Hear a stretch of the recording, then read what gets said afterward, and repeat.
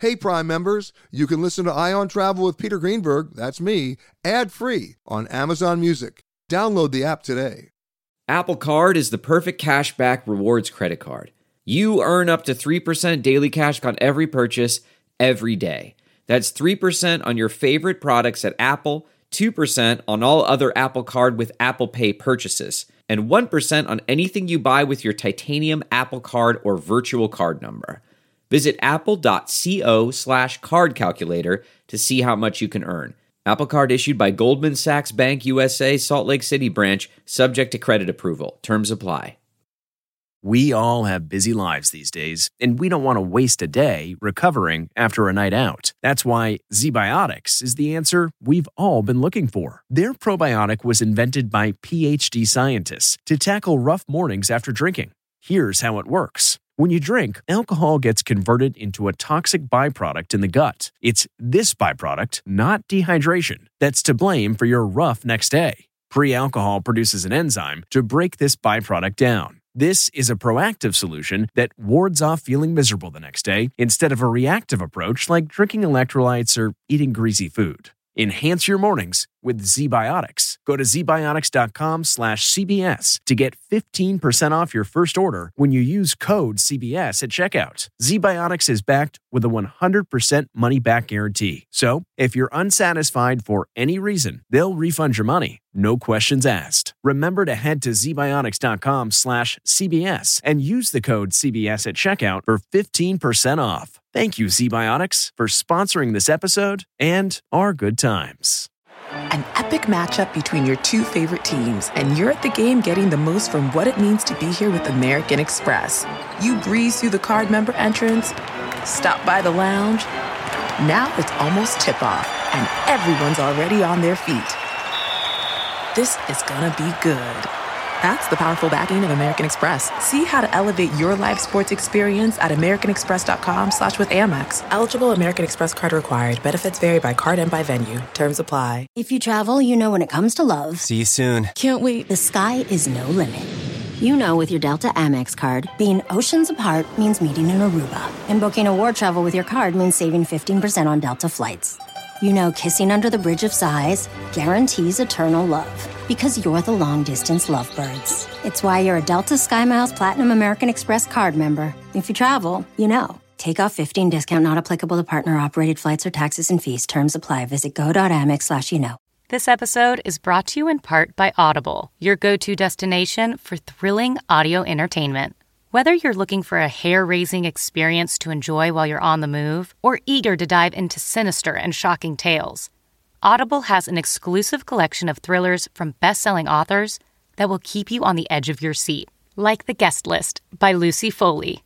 Experience stories like never before, where every chilling detail is brought to life by captivating sound design. Plus, as an Audible member, choose one title a month to make yours forever. And now, new members can try Audible free for 30 days. Just visit audible.com/WonderyPod or text WonderyPod to 500-500. That's audible.com/WonderyPod or text WonderyPod to 500-500. This episode of Travel Today with Peter Greenberg is brought to you by Audible.com, a leading provider of spoken audio information and entertainment. Listen to audiobooks whenever and wherever you want. Sign up today at www.audiblepodcast.com/travel today to get a free audiobook and 30-day trial. It's time for Peter Greenberg Worldwide with America's #1 travel news journalist.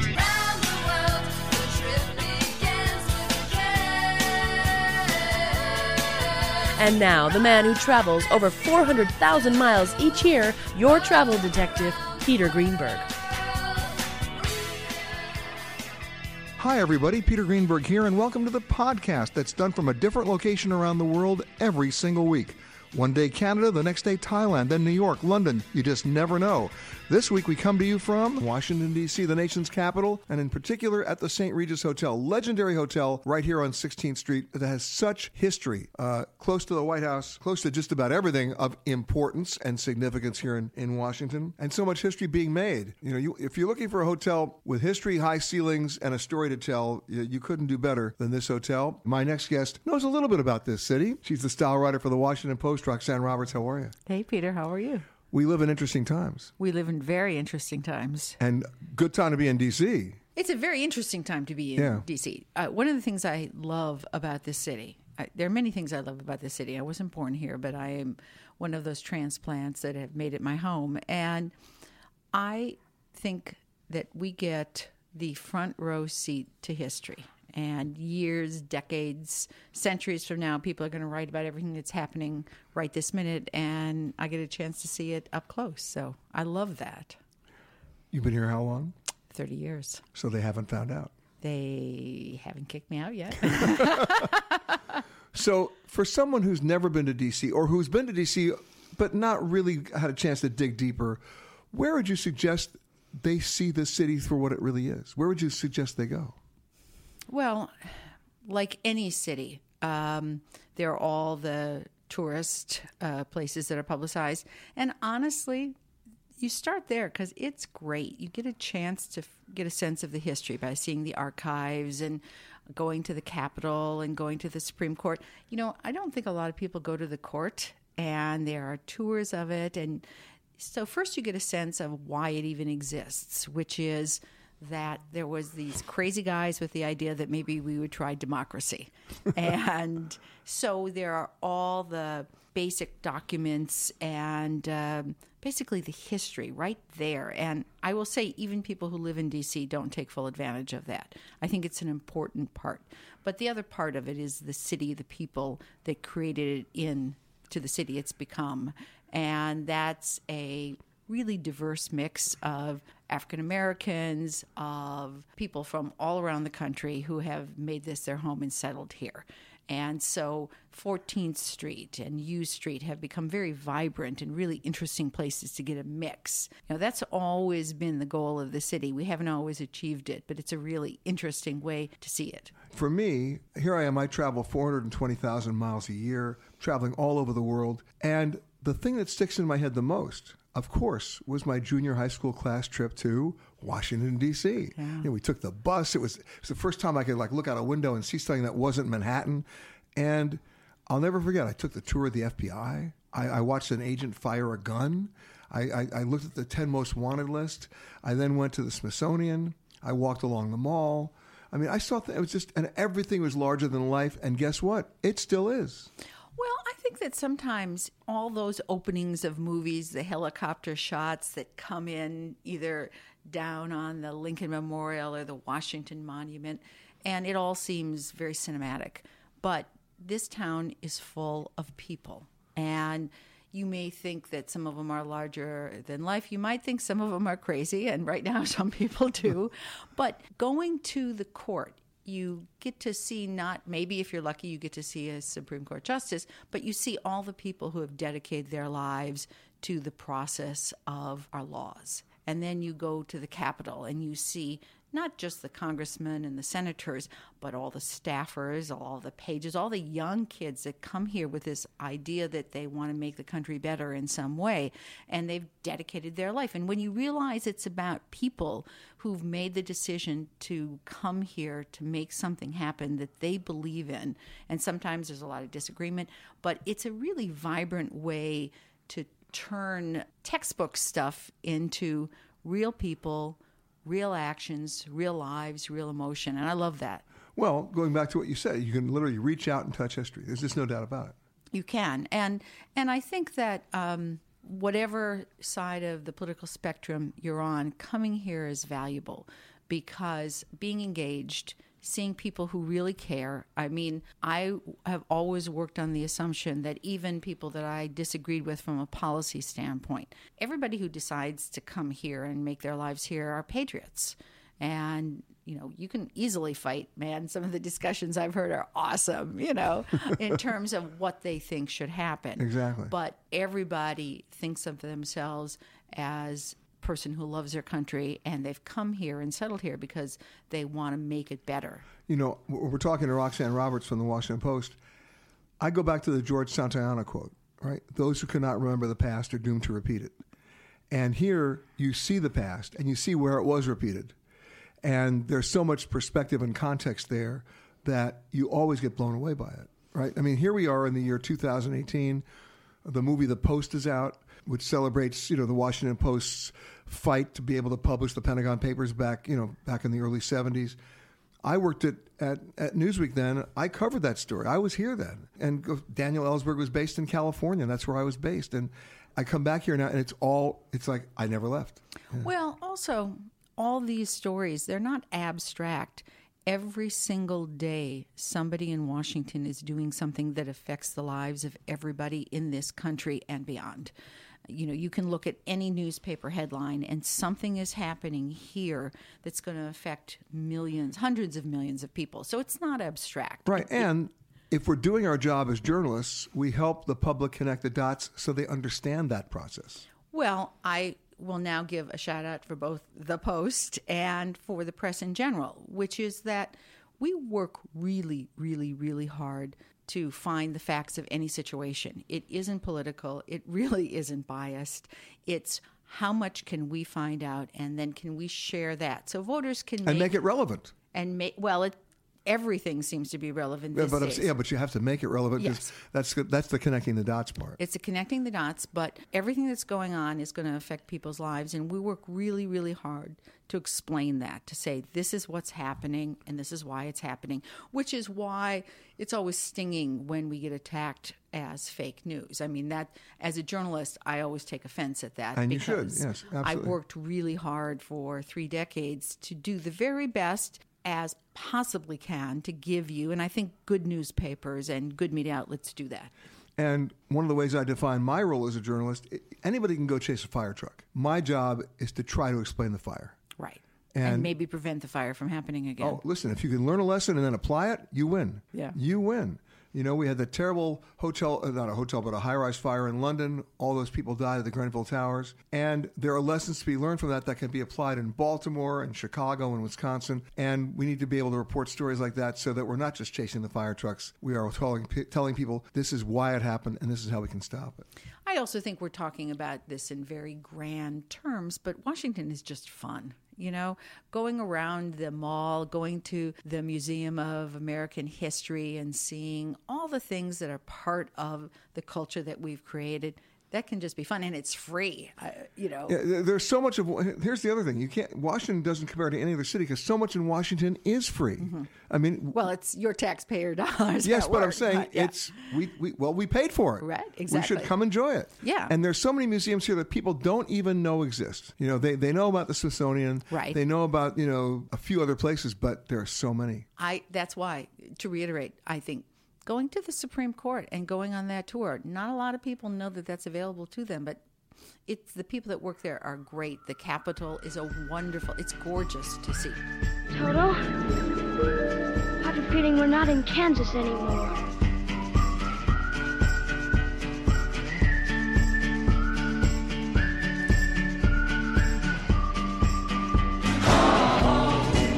Let me go home.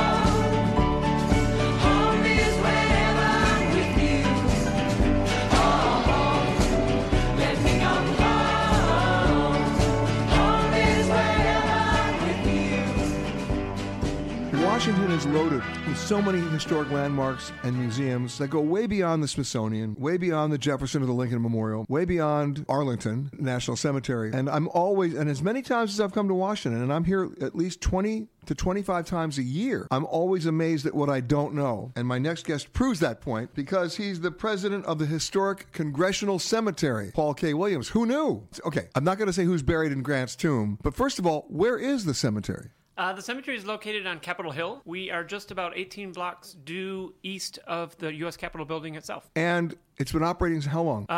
Over 210 years. We were founded in 1807. So let me see if I get this straight. If I'm a member of Congress, I then have the right to be buried there? Actually, you don't. Of course. As I said, assumption is the mother of all screw-ups that I just screwed up. What? Tell me more. It's named Congressional Cemetery only because we have about 160 congressmen buried there. Actually, anybody can be buried at Congressional Cemetery. We have presidents and residents alike. Our only requirement is you have to be dead. I understand. People are dying to get in. They are dying to get in. Oh, I had to do the joke. Okay. But it has historic significance. It does. We have buried about 70,000 people over the last 200 and plus years. And we have a lot of famous figures that are buried there and a lot of famous artwork as part of their memorials. So there are buildings there that you can actually tour? There are. Yep. We have a gatehouse. We have a lovely chapel that was built in 1903. And lots of really large mausoleums and large art pieces that serve as memorials. Well, mausoleums to me are the tribute to the last gasp of ego. That's very true. I mean, right? It's like, if I'm going, let's build something. And bigger than the guy next door. And is there one-upsmanship going on over there? Absolutely. There is even today. What's the biggest one you got? We've got one that is being planned. It's going to be about 12 feet by 18 feet by 12 feet tall, all in solid granite. That's a New York City apartment. That is a New York City apartment Yeah. for two people. Mm-hmm. Oh, really? So they're planning ahead? Yes, they're planning ahead. All right, so who do you have that's the biggest one there now? The biggest mausoleum? Yeah. We probably have one that is a mausoleum to Mr. Barrett. He was one of our old D.C. mayors in the 1890s. Wow. It's a nice piece of architecture. And even though it's called the Congressional Cemetery, right, it got that name because? Because we have so many congressmen in it. Okay.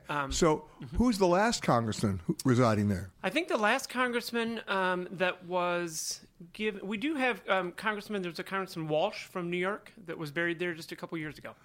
You know, every time I go to a city and I get a chance to go to a cemetery, especially a historic city, one that's goes back a couple of hundred years, the thing that's always been amazing to me is that in those days, at least, the gravestones told stories. You know, I go to one in Bermuda. It's always fascinating to me because the gravestone will say, 1705 to 1726, he was standing on a tower of the ship and fell down, and he lingered for 4 days, and then he died. They all chiseled that in. That's incredible, isn't it? And we encourage that to do even for people planning their memorials. A lot of people still alive create their own headstone before they die. Okay, so from a storytelling perspective, what are the stories we're going to learn out there? One of my favorites is Leonard Matlovich.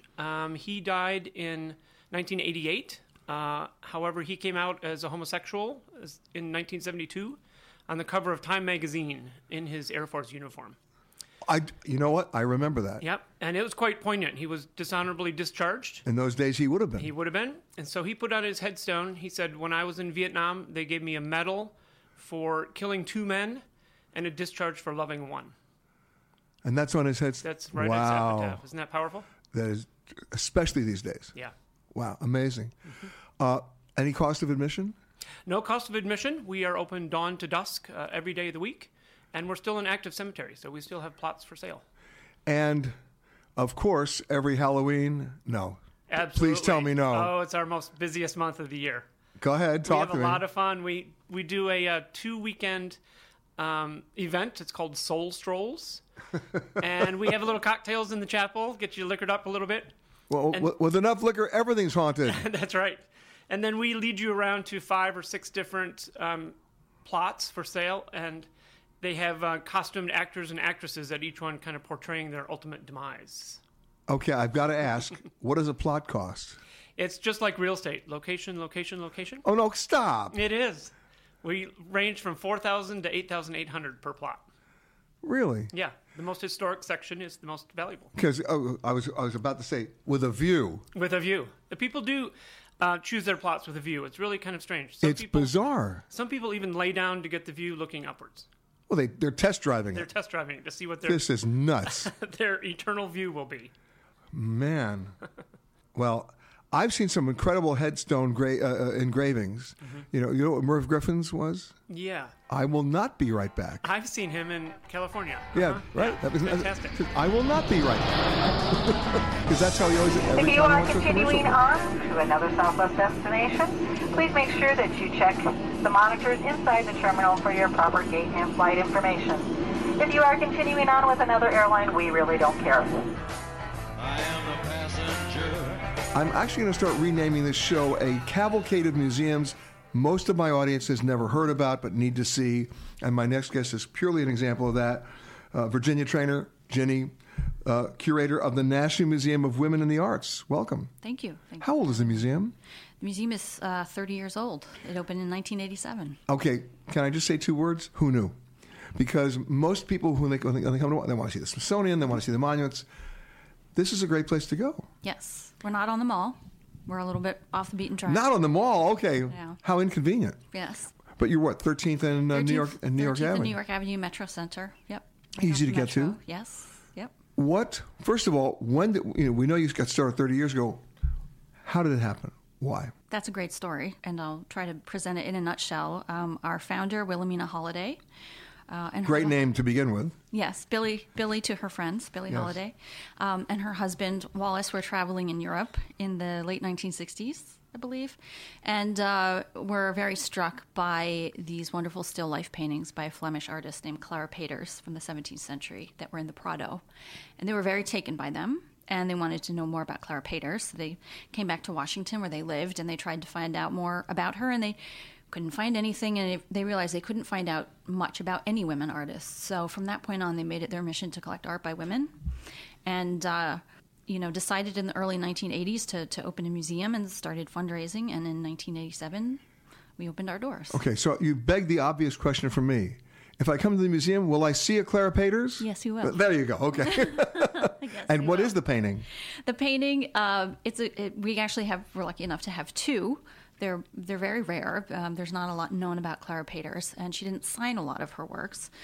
We have one great still life by her that is a floral still life, the largest one that's known by her, and another one that is really the kind of still life that she's known for. It's a kitchen still life, and it's a display of fish in a colander, and there's a mischievous cat in it as well, trying to get at the fish. So she has a sense of humor. I think so. What's your other than the Clara Peters, too, what's the biggest surprise at the museum in terms of what people might not be expecting to see? I think one of the biggest surprises, and it certainly was for me, when I started working there, we have a beautiful marble sculpture by Sarah Bernhardt. Yeah, and nobody ever knew her as a sculptor. Right. She's a very famous stage as an actress, yeah. Of the 19th century yeah. in Paris, yeah. But I had a lot of artist friends and was a very accomplished artist herself. So, again, wow. Who knew? That's a surprise. Admission? There is an admission fee, $10, which is reasonable, free for members. And how much is a membership? I believe a membership for the year is about $50. Oh, come on. It's worth it. It's definitely worth it. Because then you get multiple admissions. You can do the math. Yeah, and you get reciprocal entry to other museums in the country. Now, you have a permanent collection, but you also do rotating exhibits as well. So what's coming up? Well, let me start with what we're closing on Sunday. It's been a fantastic show, Magnetic Fields, Expanding American Abstraction, 1960s to today. Okay, we're going to miss that one. Yes, unfortunately, but it's traveling on. It's going to St. Petersburg, Florida, and it's all abstract art by Black women artists. Wow. The next show that we're opening at the beginning can I stop you right there? Yeah, sure. It's one thing to say you've got an exhibit of abstract art by Black women artists. Mm-hmm. How did you find them? Where were they? They've been there all along. Really? Yes. Yeah. Dedicated to working in abstraction. But is this the first time you brought everything together? Yes. Yeah. It's really the first exhibition of its kind. And it's wonderful because it's intergenerational. So we have artists in the exhibition like Alma Thomas, who's a known figure here in Washington, D.C., where she lived she was born in 1891. And the youngest artist in the exhibition was born in 1981. So... And the new exhibition that's going to be opening? The new exhibition opening at the beginning of March, just in time for Women's History Month, is called Women House. And it is coming from La Monnaie in Paris. And it is kind of I don't want to say a sequel, but it's inspired by the Woman House exhibition that was done in the 1970s in California by Judy Chicago and Miriam Shapiro. Riding along in my automobile, my baby beside me at the wheel, cruising and playing the radio, with no particular place to go. My next guest has one of the best jobs going in a building that most of you may be aware of vaguely, but most of you have never been, and I encourage you to go. Talk about a wealth of information in an exponential way. The best way I can tell you is that she runs all the visitor services at the Library of Congress. Julia Adelphio, how are you? Thank you, Peter. Well, and I mean, when I say a repository of information, you are expanding by the hour. We are. We acquire books, documents, you name it, 10 to 20,000 a day coming through our doors a day. come in through our doors. I thought I got a lot of mail. We process those and figure out what should stay in the collection and be available to researchers coming in, and what may have other purposes. If you've ever pictured a library, take that picture out of your mind now, because that's not what the Library of Congress is. You are right. Right? This is not one woman sitting at a desk going, shh. This is an amazing opportunity, not just to see the books, but to see the exhibits. Correct. Well, you have to really start with our historic Thomas Jefferson building, which is just spectacular. It was built in 1897. It is open to anyone walking through the doors to tour, to visit, to explore. There are docents ready to engage with visitors. There are exhibitions. And by the way, when you say docents ready to engage with visitors, part of any experience has to include great storytelling, and they're the storytellers. Correct. They are amazing storytellers. They have many of them have years of experience, decades of experience working with the library and guiding visitors through. And by the way, they're excited to tell the stories. Exactly. Because they're living it. Exactly. Okay, so you got the Thomas Jefferson building. Thomas Jefferson building. But then we also have the John Adams building, and we have the James Madison Memorial building. They hold reading rooms. There are 18 reading rooms in the Library of Congress in these three buildings. And people come there, scholars come there to do their research, university students, journalists, you name it. Correct. Right? Lawyers. Right. We have a huge law library, focuses on many, many international law books. And if I can encourage my audience to think about this, I do this myself. We live in a world where we're constantly distracted. We're constantly bombarded by electronic images and messages and phone calls and texts. I have certain people I know who never even look up from their phone. But at least once a week, I will go wherever I happen to be to a public library. I will obviously turn off my phone, and I can actually be in there for 3 hours or 4 hours. No one's calling me. I don't know what else is going on. I'm cut off intentionally, but now I'm clued in because now I have an opportunity to do something that we don't get an opportunity to do a lot just because of the culture these days. Correct. Think. To still your brain. Yes. And give your brain space to think. And what I will do in the library, you're going to laugh at me, but I do this. I will go into the stacks or where the books are, and I will literally just go down with my eyes closed and just stop and pull one book out. Whatever that book's out, I'm going to look at it. Yeah. And you never get a chance to do that. You don't in a normal everyday life. Yeah. Now, the Library of Congress is a little bit different in that you come in, you work with a reference librarian, you look at the catalog online, and a staff member goes into the stacks and pulls whatever books you're looking. But the experience remains the same. The experience remains the same in those reading rooms, no question about it. And the main reading room is a spectacular domed space. In fact, readers say they lose the first half of the day because they're just distracted by the space. Of course. Now, being the librarian person that you are, you will get a kick out of this. I grew up in a public library, which is a half a block from my house. And I always went in there, and it was the Dewey Decimals, it was the Dewey Decimal cards on the little wooden trays that you pulled out of the file cabinets. And that's how you looked for stuff up, Well, I was at a store one day, an antique store, and what were they selling? The wooden Dewey Decimal file wooden cabinet with all the drawers, right? I bought it. You know what it is now? What? It's my wine cellar. Ah. The wine bottles fit in perfectly, but it reminds me every time I pull out a bottle of wine, I'm in a library. And hopefully you open a book as you pull out that bottle of wine and I'm a book nut. Yeah. I don't have a Kindle. Yeah. I'm sorry. Yeah. I have to hold it in my hand. I want to smell the pages. And there's something about walking into a library stack area. And you smell the books, you smell the pages, you smell the everything about it. There's something else that happens when you go into a library, and I don't know if you shared this, but I feel very unimportant and very small. And it puts things in proper perspective. Yeah. All of a sudden you're realizing, I don't care what I think, I don't care what I know, it's not enough. Yeah.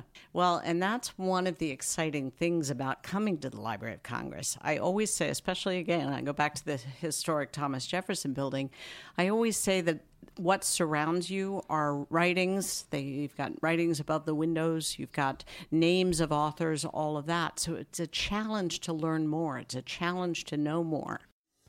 I wish that I could fly into the sky charge for looking at this pamphlet is $3. The charge for looking at this pamphlet and putting it back quickly is $4. Over the seas and all degrees to anywhere I please. Oh, I want to get away. I want to fly away. Audible.com has more than 150,000 titles and virtually every genre. So check it out for yourself.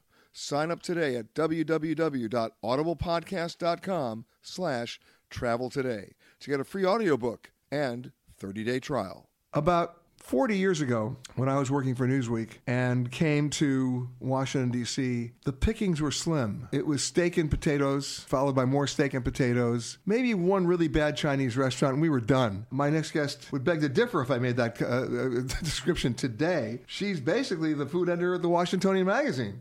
Anna Spiegel, how are you? Good. Thank you for having me on the show. Yeah, well, listen, you heard my introduction. Yeah. It's true, but things have completely revolutionized around here. They really have. I mean, it's a foodie city now. Absolutely. In what way, though? I think, there's a lot more food tourism here. People come to eat in Washington, which I don't think you would ever say that. No, they usually come to see the monuments, museums, the buildings, but they're actually coming specifically for the food. Yeah, you have nationally ranked chefs. You have Jose Andres, he's here. Yes, absolutely, and he's making headlines for both his food and his politics. Yes, I know. And you have Aaron. Yes, you will not find Jose's restaurant at the Trump Hotel. No, absolutely not. But you have Aaron Silverman, who grew up here. He came back. He opened Rose's Luxury on Capitol Hill, then opened Pineapple and Pearls, has won James Beard Award on the cover of Bon Appetit. You have a lot of homegrown talent here, which I don't think you saw before. No, and you had Eric Repair here for a while. Yes. But what I love is you go to the neighborhoods and you find great Indian food. You find really authentic Vietnamese, Ethiopian. I mean, you don't run out. It's a truly international city. It's not just some district of Columbia. Yeah, absolutely. And some of the most exciting eating is outside the district borders. If you want to talk about wonderful, the Vietnamese community, go to Eden Center. You can have... Now, where's Eden Center? Eden Center is in Falls Church. It's about 15 minutes... Falls Church, Virginia. Yes, it's about 15 minutes from downtown. 20 minutes without traffic, and it's a transporting experience. You can go on a weekend and have wonderful pho, banh mi. Wonderful what? Pho. Okay. The noodle soups. And you got to explain those for me now. They're wonderful soups heaped with herbs and different kinds of meats. But you could definitely go and not hear anyone speaking English. Now, one of the things you've written about that caught my eye was the Japanese tasting counter. Kobo. Yeah. It's fantastic. It's a modern Japanese tasting. So it's not the omakase, which is just the traditional chef prepares nigiri. You have these two really talented brother chefs, Peter and Henry Tejan, and they put together these seasonal artful meals where you might start with a kombu smoked tea and then have a Wagyu katsu sando, which is one of our best dishes we had this year. That's beef? Yes, it's beef. It's A5 Japanese Wagyu, some of the highest grade beef in the world, that they deep fry and put in a little sandwich. That's beef that has its own personal masseuse. Yes. So yeah, and then you have beautiful sushi and sashimi, so it's really something special. But it's a totally tasting counter? There's no menu. They just whatever they want to give you. Yeah, it's about 6 seats, and they actually do a vegan tasting as well 2 nights of the week. I remember going to a sushi place in L.A. where it was sort of like the Soup Nazi, where he had a sign on the window saying, "No California roll, no spicy tuna roll, don't ask." Yeah. It's kind of like that. I mean, it's inside a bigger Japanese restaurant where you can get, the rolls and more American. Oh, so this is like food. the back room. Okay, exactly. Now we got it. It's a lot of fun. What's the most surprising new restaurant development here in town for you? I think, something tremendous that just opened is the Wharf. Yeah, I've talked about that before on the show. Things that are coming up along the Potomac. It's amazing. I mean, I think because DC, you have the height restriction. We build out instead of up. Yeah, there's a height restriction that no building here can be taller than the Capitol, which I believe is a great idea. Yeah, I mean, it's done a lot for also the growth of different neighborhoods here, and you see chefs definitely spreading out from the center of the city. The wharf, we've seen a lot of development on all waterfronts. Georgetown, National Harbor, Navy Yard, around where the baseball stadium is. The wharf debuted in October, and so far, you have some of the best chefs in Washington and in the country opening wonderful restaurants there. And the thing is, Washington was never known really as a walking city, but you can walk. Absolutely. You can walk easily. I think from the National Mall to the wharf, it's about 12 minutes. That's easy. Yeah. And so it's wonderful for tourism. And you have all these great boating docks where you can rent kayaks when it's nice weather. You have an ice rink in the winter. Have you done kayaking? I have gone kayaking. On the Potomac? I used to kayak. What do you mean used to kayak? Well, I used to race kayaks. Oh, see, now you buried the lead on me. You're a kayak racer? I used to. And you gave it up? I did. I gave it up I played field hockey instead in college. But I used to race kayaks on the Potomac. It's a lot of fun. When was the last time you were on a kayak? Or I should ask you, when was the last time you were on the Potomac? This summer. So you did get back out? Yeah. Okay, good. I just don't go as fast as I used to. But you still go. Yes. That's the key. Believe me, that's the key. You still go. Yes. So if someone's visiting you here in D.C., they've never been here before, where are you going to take them that's going to really surprise them? That they're not expecting? I think when we touched on it before is I might take them outside of, D.C. itself, go to the Eden Center in Falls Church. There's there's tons of amazing restaurants there. It's packed with restaurants. But there's a great place called Hai Duong, which has, beautiful Vietnamese dill fish. You can get a cold Heineken. They basically only have Heineken for some reason. And it really just feels something like really different that's really special to here. Got it. Now, is there a kind of food that's not in D.C.? I think, you can definitely argue that, despite as much Nashville-style hot chicken is proliferated, we don't really have great Nashville hot chicken. What about barbecue? There's decent barbecue. Federalist Pig just opened last year, I believe, in Adams Morgan.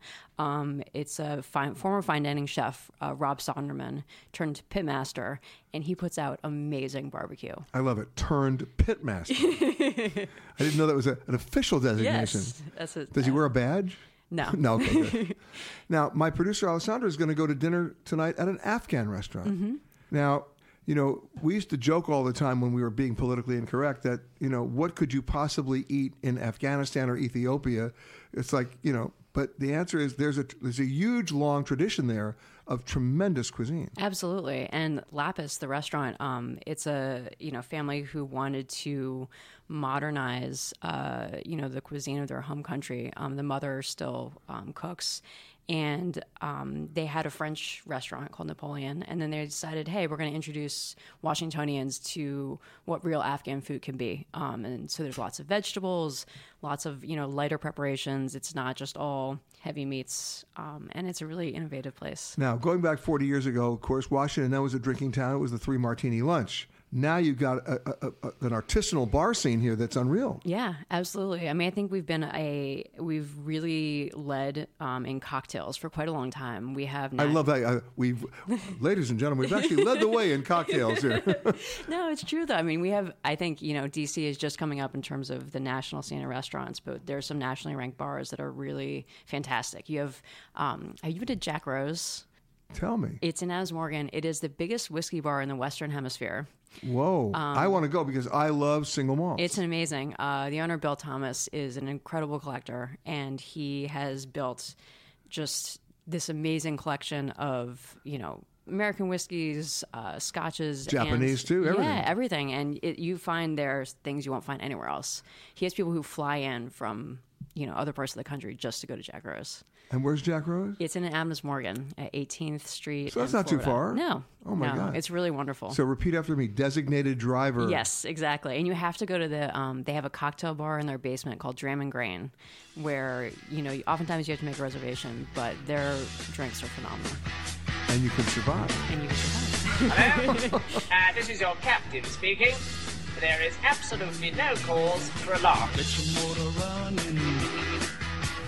Head out on the highway. Looking for adventure.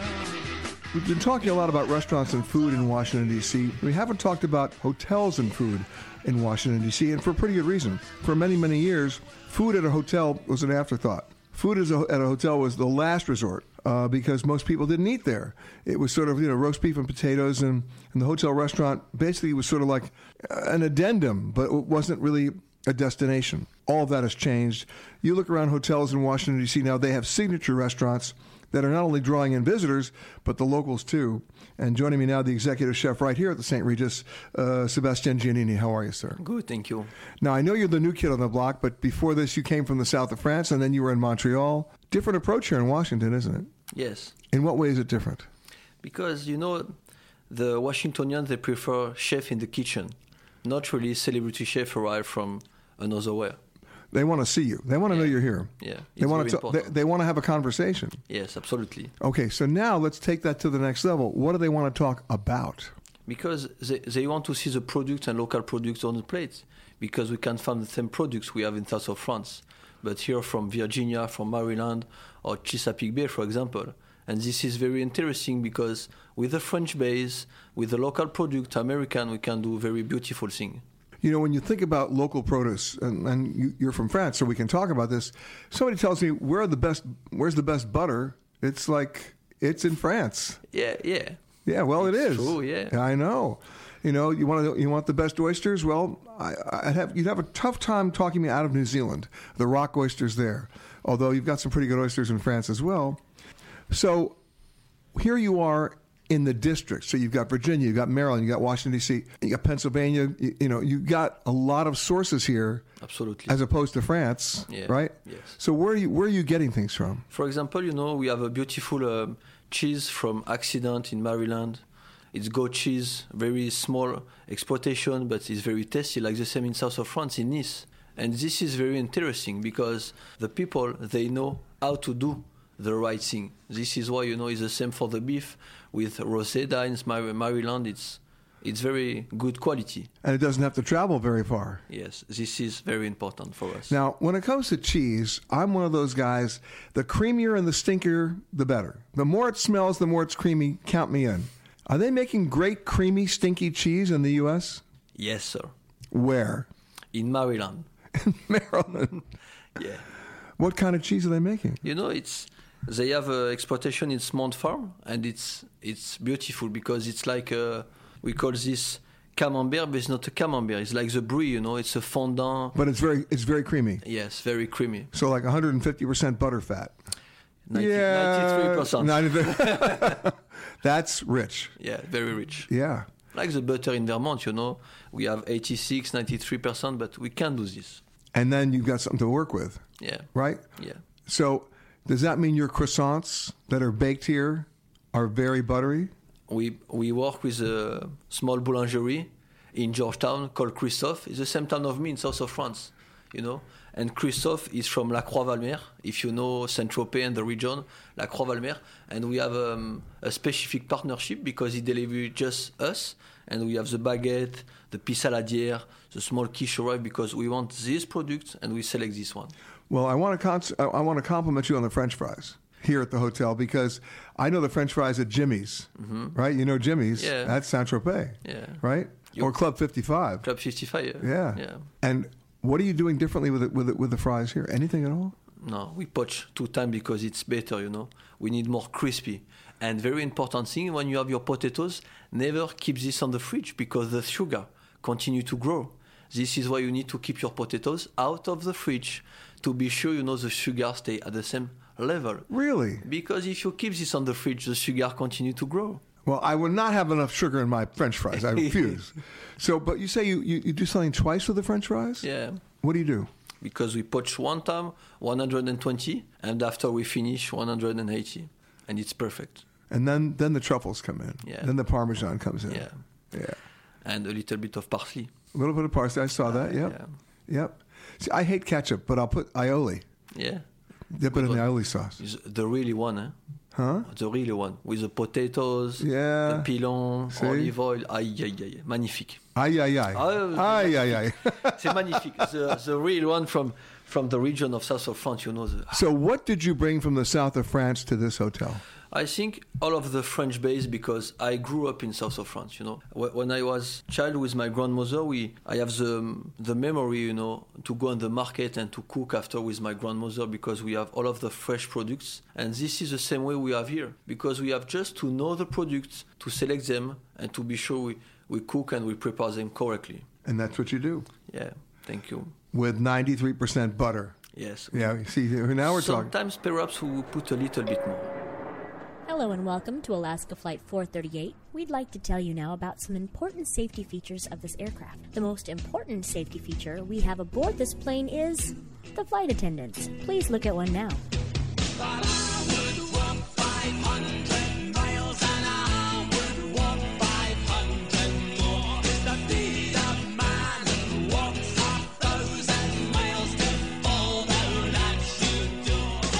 Come to Washington without asking my next guest to weigh in on a couple of things, because these guys know all things food and all things Washington. And what's amazing about it is they really know their stuff. And how long have you guys been together now?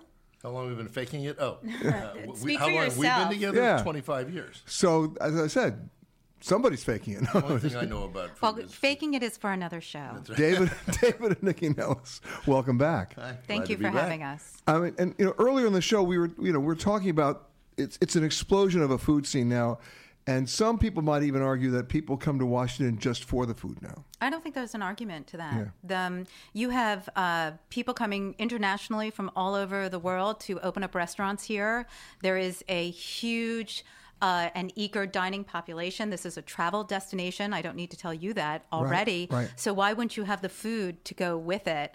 And you've got great local chefs opening up new concepts here every day. Great local chefs who don't have their own television shows yet. Oh, yeah. Well, I think a lot of that is kind of... Hey, man, if we don't have a television show, Right. they don't have a television show. But I think some of that is also... I think there's a pendulum swing with that. I feel like, maybe 5 or 6 years ago, everybody was like, oh, I got to be on TV. I got to be on Top Chef. But it's not proving that that's going to necessarily make you the big bucks.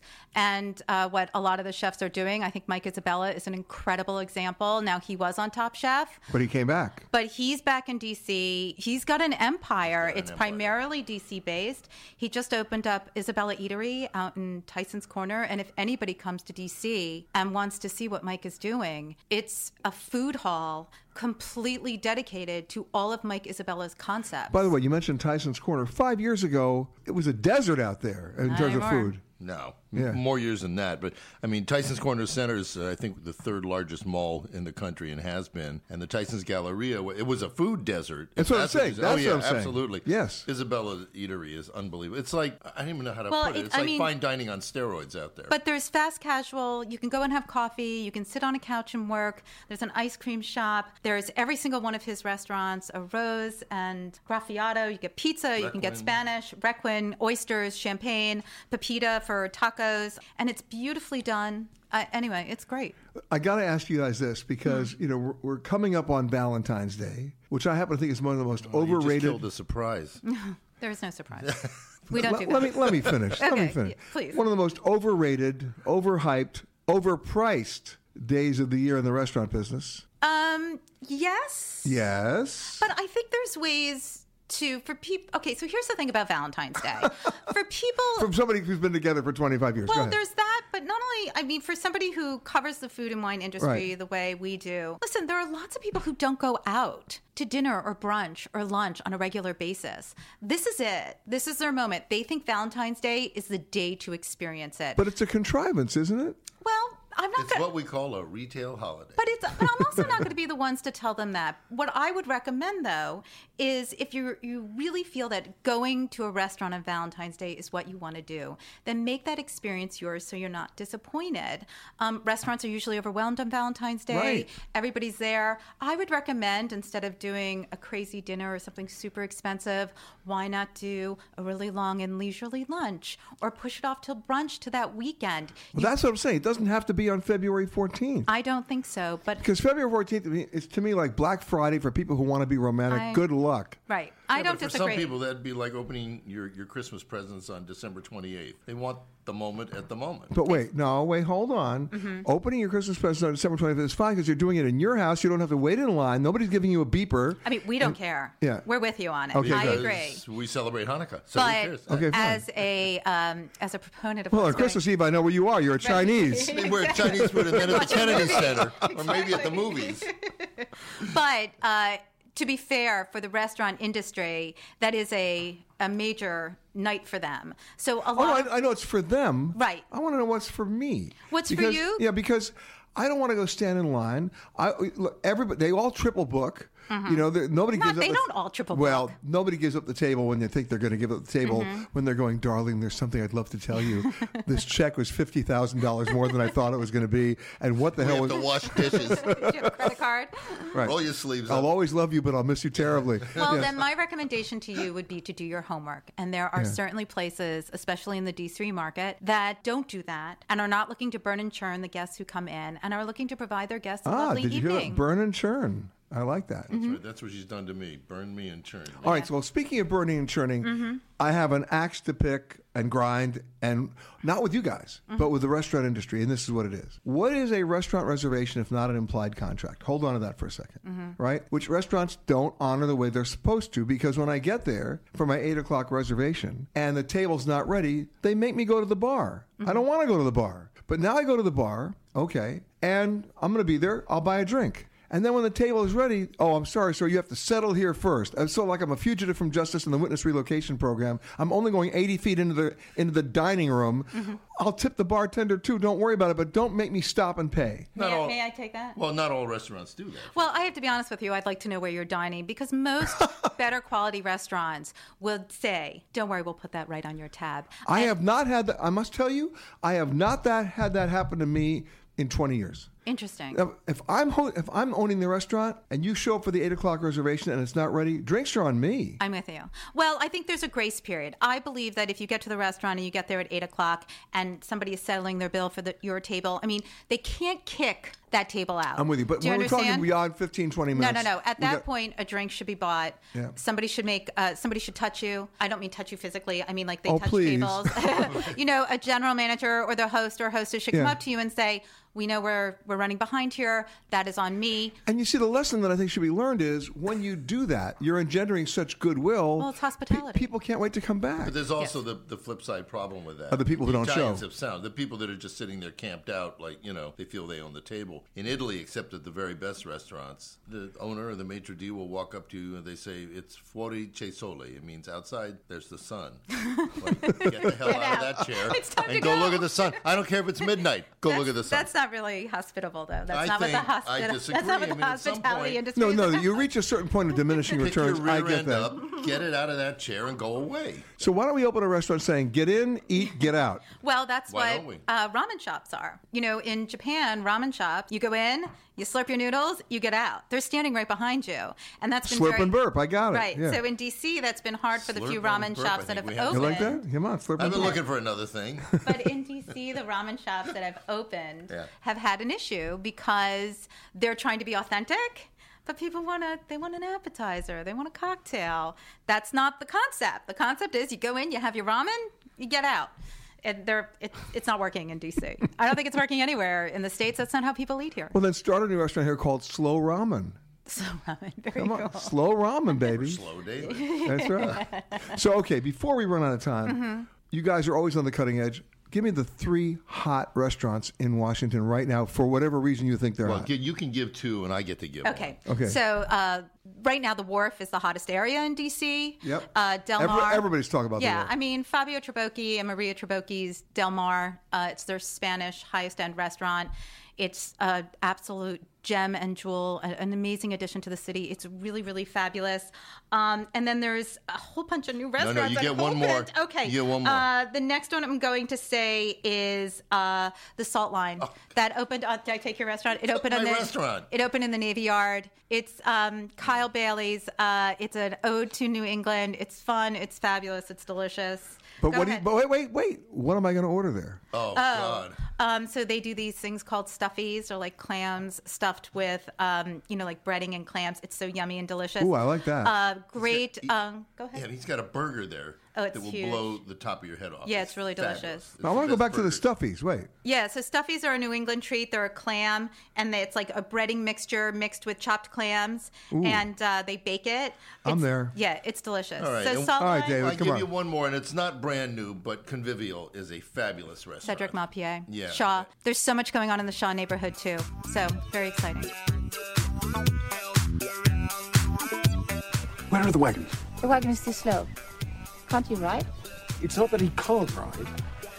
How is it you put it home? They're dangerous at both ends and crafty in the middle. Why would I want anything with a mind of its own, bobbing about between my legs?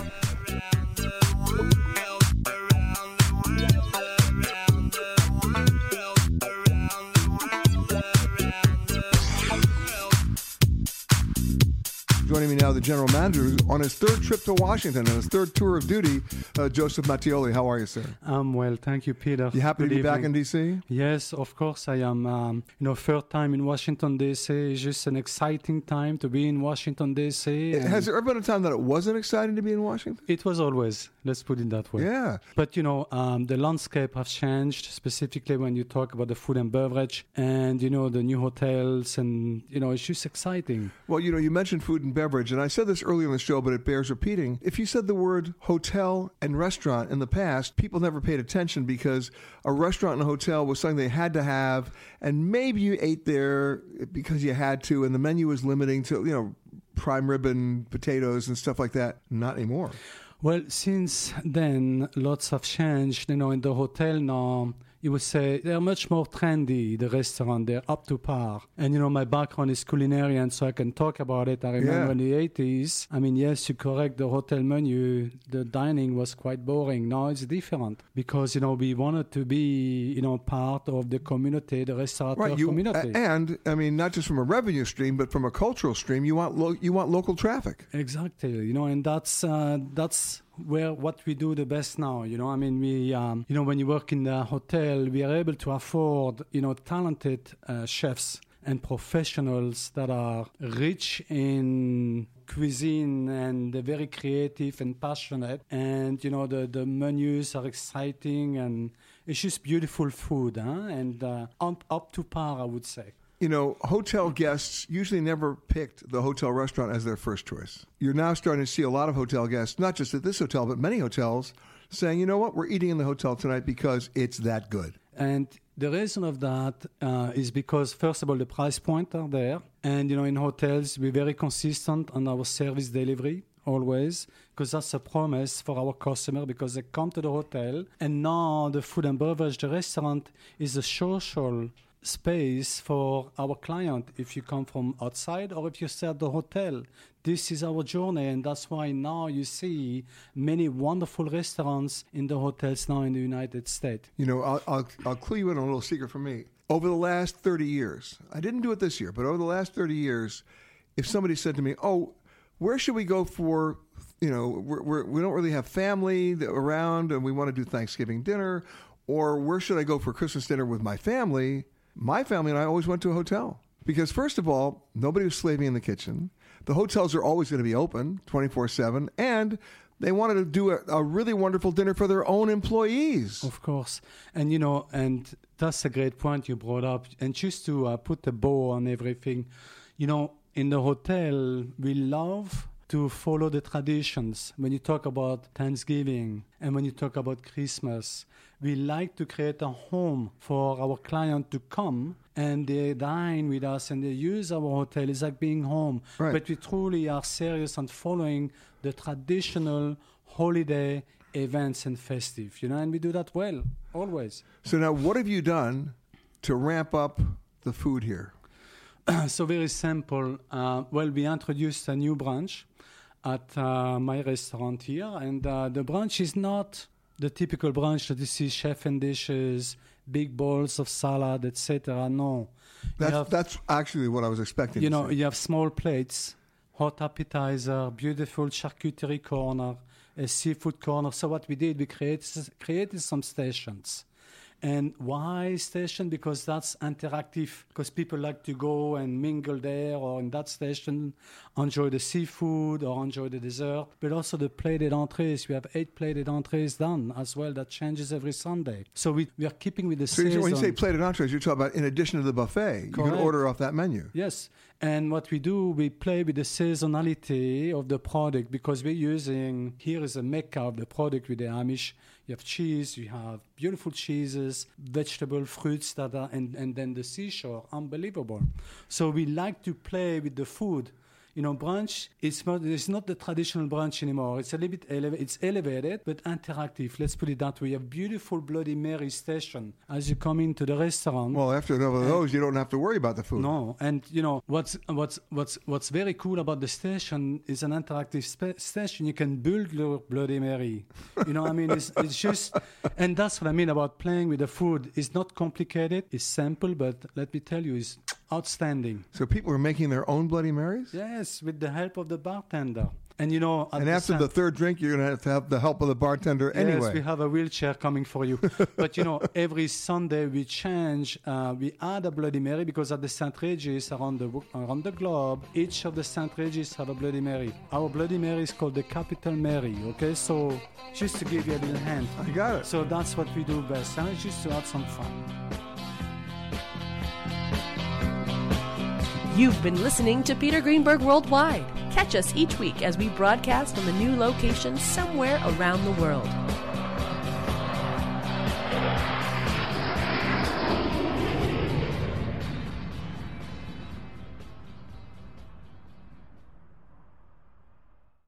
Hey, Prime members, Peter Greenberg here. You can listen to Eye on Travel ad-free on Amazon Music. Download the Amazon Music app today, and you can listen ad-free with Wondery Plus in Apple Podcasts. And before you go, tell us about yourself by completing a short survey at Wondery.com. Hey, it's Matt Norlander with the CBS Sports Eye on College Basketball podcast, and it is tournament time, people. So listen to the one podcast that will cover every upset, Cinderella, Bracket Buster, Sleeper. We've got it all covered, every round, reaction shows, all the way up through the championship game in Glendale, Arizona. To find us, search Eye on College Basketball podcast wherever you get your podcasts.